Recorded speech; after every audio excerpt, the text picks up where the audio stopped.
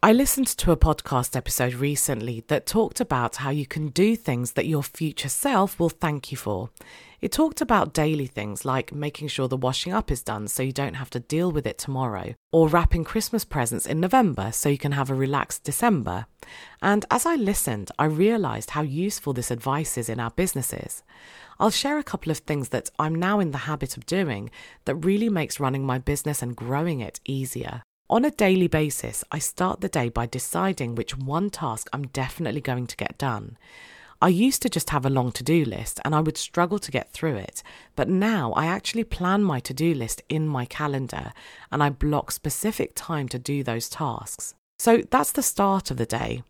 Obviously, I don't know how my day might pan out, so sometimes at the end of the day, I haven't actually done that one thing that I had planned for. Instead, something else took priority. So what I do is at the end of each day, I also review my tomorrow and my week ahead, just to shuffle a few tasks around. And this is why I do it in my calendar. So I shuffle a few of the tasks around to make sure the week is manageable and that I'm still getting everything I need to get done.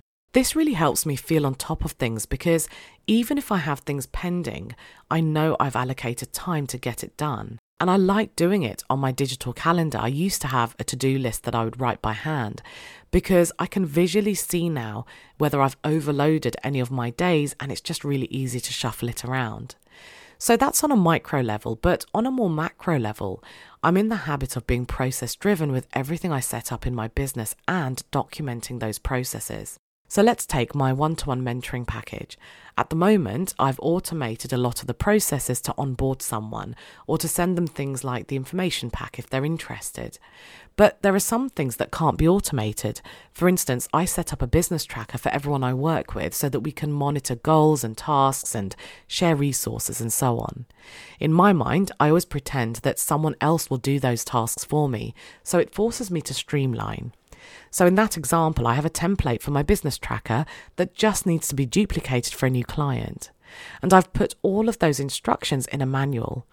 That way, if I want to delegate that to my VA, say later on, I can do it smoothly and I can do it quickly. So in this short episode, I'm going to encourage you to think about what small things you can do that your future self will thank you for.